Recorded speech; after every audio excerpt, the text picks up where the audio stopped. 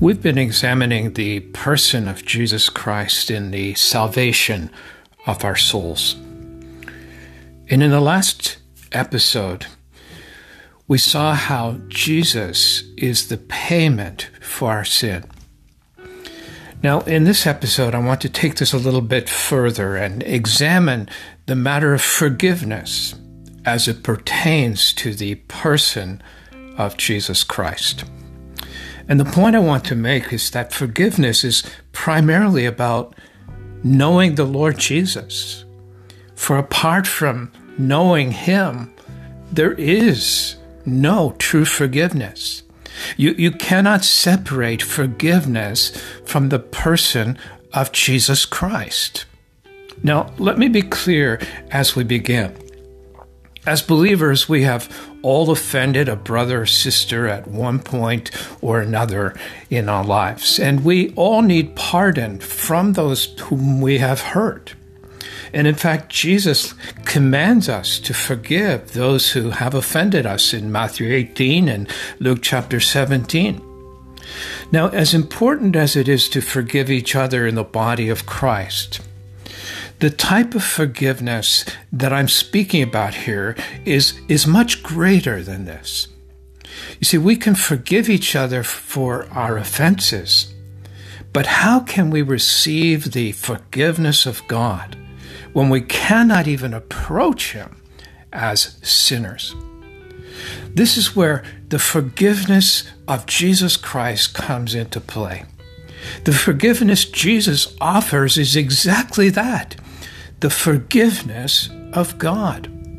And the forgiveness of Jesus sets us free from the judgment of God and places us in a right standing before the Father. You may be forgiven by a brother or sister for hurting them, but being forgiven by a brother or sister is not the same as being forgiven by God. Your brother or sister might pardon you, but unless you know the forgiveness of God, you will be forever under His judgment.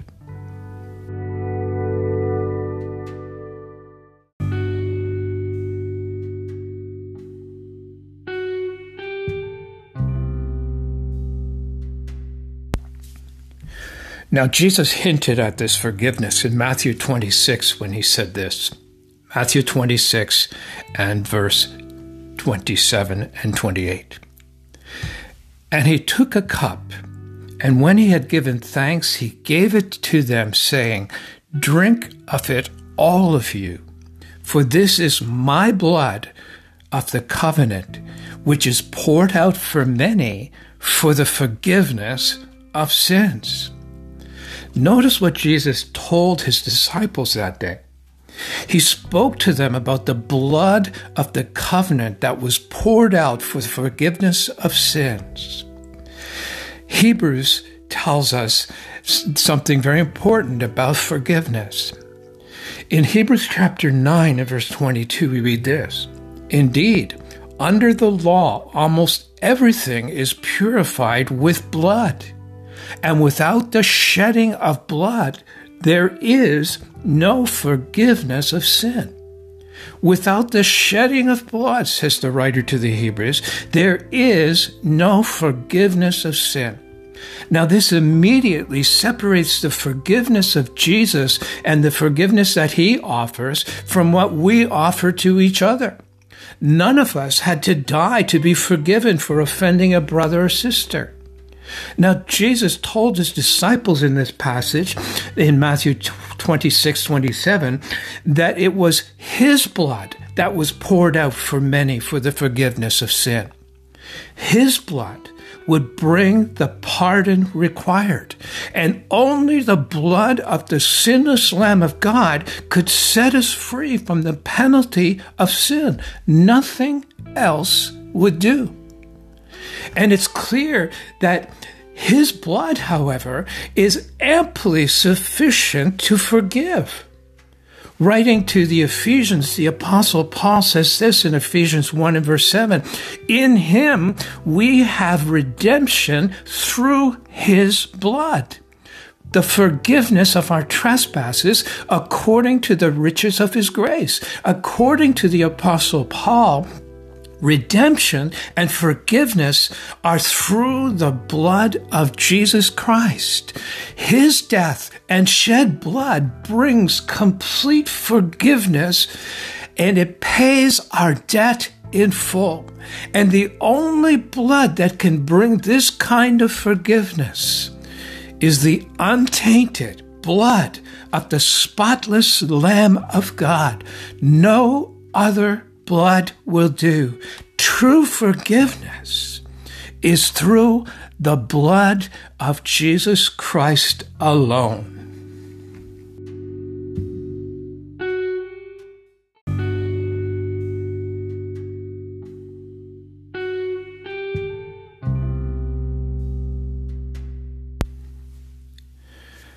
There's a second point that we need to make here about forgiveness.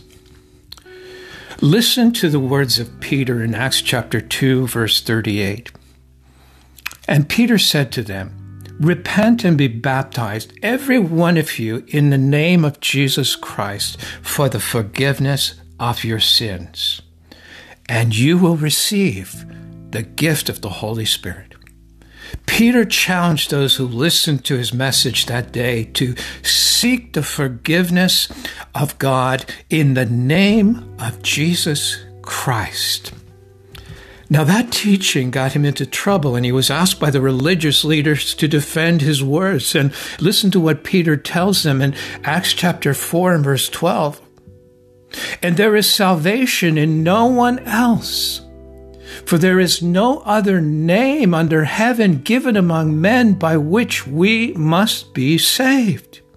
Peter is very clear here that there was salvation in no other name but the name of Jesus Christ. In fact, when the Lord was on this earth, he told his disciples to proclaim forgiveness of sin in his name. And he said to them in Luke chapter 24, verse 46 to 47, "Thus it is written that the Christ should suffer and on the third day rise from the dead, and that repentance for the forgiveness of sins should be proclaimed in his name to all nations, beginning from Jerusalem." Jesus tells his disciples that the Old Testament prophets proclaimed that he would suffer and that forgiveness would be proclaimed in his name to all nations. Peter says very much the same thing in Acts 10 and verse 43 when he says this, "To him all the prophets bear witness," that is to Jesus Christ, "all the prophets bear witness that everyone who believes in him receives forgiveness of sin through his name," through his name. Acts 10:43. All the prophets proclaimed that forgiveness would come in the name of the Messiah. Isaiah, for example, prophesied in Isaiah 26:16 to 18, and this is what Isaiah said, "Therefore, thus says the Lord God, behold, I am the one who has laid as a foundation in Zion a stone, a tested stone, a precious cornerstone of a sure foundation. Whoever believes will not be in haste, and I will make justice the line and righteousness the plumb line, and hail will sweep away the refuge of lies, and waters will overwhelm the shelter. Then your covenant with death will be annulled, and your agreement with Sheol will not stand. When the overwhelming scourge passes through, you will be beaten down by it." Isaiah speaks here of a precious cornerstone and sure foundation in Zion, that whoever believed in that stone and foundation would not perish. Their covenant with death would be annulled. That sounds strangely familiar to John chapter 3 and verse 16, that whoever believes in him will not perish, but have everlasting life. And that was proclaimed by Isaiah years before Jesus came to this earth, that forgiveness and death would be abolished through the work and in the name of the Messiah Jesus. The psalmist says something very similar in Psalm 118, 21 to 22, and he says this, I thank you that you have answered me and have become my salvation. The stone that the builders rejected has become the cornerstone, the rejected stone of Zion. Jesus himself, the rejected stone of Zion, has become our forgiveness and our salvation. The prophets of the Old Testament look forward to the forgiveness offered in the name of the cornerstone of Zion, the Messiah, Jesus Christ.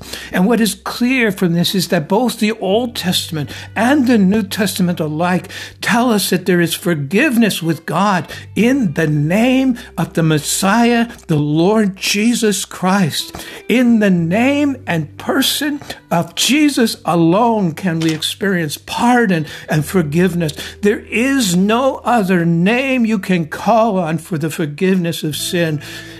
If you want forgiveness, you must stand before Him.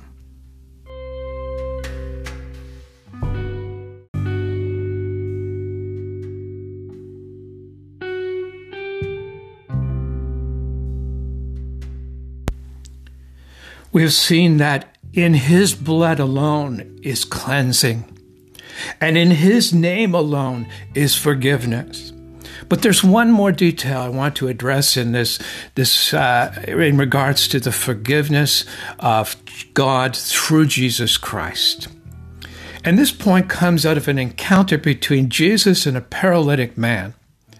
This paralytic's friends brought him to Jesus, and when they couldn't get near to Jesus, they opened a hole in the roof of the house where Jesus was meeting, and they let their friend down by ropes into the very presence of Jesus. And when Jesus saw this man, listen to what He said. Mark chapter 2 and verse 5 says this, and when Jesus saw their faith, He said to the paralytic, Son, your sins are forgiven. Now the religious leaders heard this and were very upset by the words of Jesus when He said, Son, your sins are forgiven. In their theology, only God could forgive sins. And knowing what they were thinking, Jesus speaks to them in Mark chapter 2 and verses 8 to 11. And this is Jesus' response to their accusation of Jesus. And immediately Jesus, perceiving in His spirit that they thus questioned within themselves, said to them, Why do you question these things in your heart? Which is easier to say to the paralytic, Your sins are forgiven, or to say, Rise up, take up your bed and walk? But that you may know that the Son of Man has authority on earth to forgive sins, He said to the paralytic, I say to you, rise, pick up your bed, and go home. And the paralytic that day rose, picked up his bed, and he went home. And Jesus tells these religious leaders that day that He had performed that miracle with a purpose. And that purpose was that they would know that He had been given the authority from God to forgive sin. In fact, Acts chapter 5 and verse 31 says this, The God of our fathers raised Jesus, whom you killed by hanging Him on a tree, and God exalted Him to the right hand as leader and Savior to give repentance to Israel and forgiveness of sin. You see, here we have the apostles speaking and challenging those that were listening to them and telling them that the Father had given to Jesus the authority to forgive sin. No one else has this authority. In fact, Jesus tells us that the Father Himself does not judge sin, but will give all this judgment to the Son. For the Father, John chapter 5, verse 22, for the Father judges no one, but has given all judgment to the Son. There is only one person who can forgive my sin, and that person is the Lord Jesus Christ. He alone determines my fate. His declaration alone can seal my pardon, and his word is final in this matter. He is the sole administrator of forgiveness, and the Father accepts without question whomever the Son declares to be forgiven.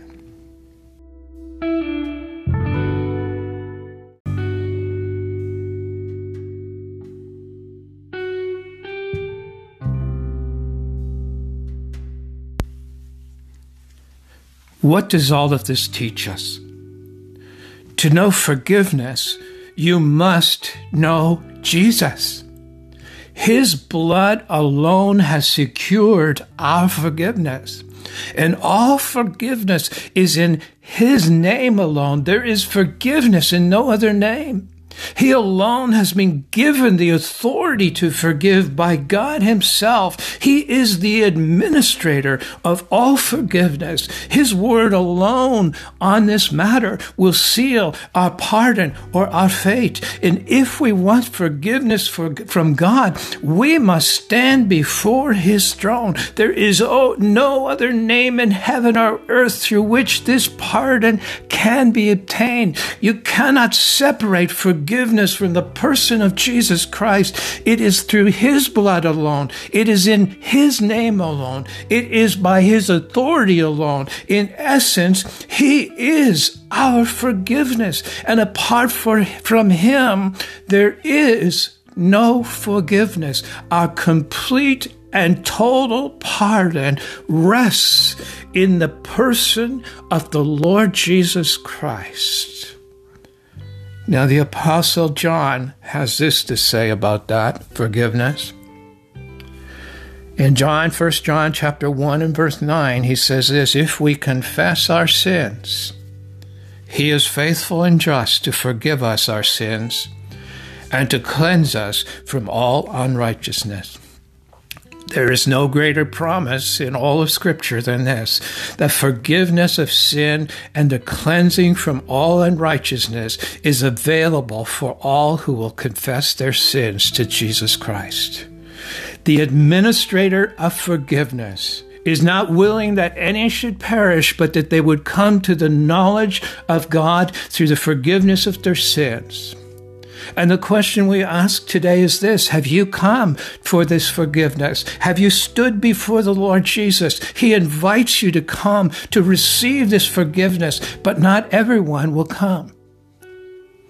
But if you can hear his voice today, lift up your eyes and look to him. Bow before him.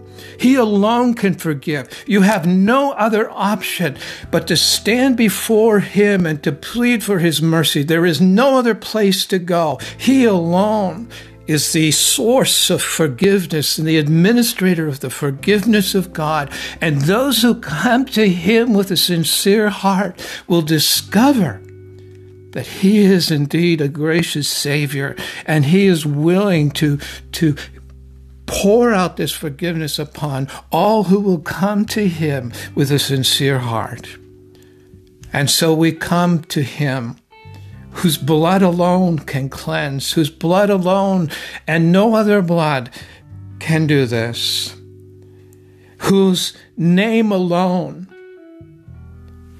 can offer forgiveness, who alone administers the forgiveness of God. No one else is worthy of this. Open your heart to him. Come and fall down before him. Seek him, because until you seek him, there will be no forgiveness, for he alone is the administrator, the procurer of our forgiveness.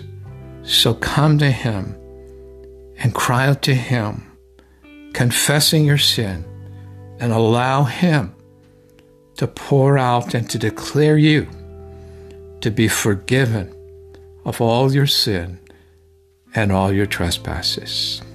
In his name, forgiveness. Through his blood, forgiveness. And under his authority, forgiven. In his name, amen.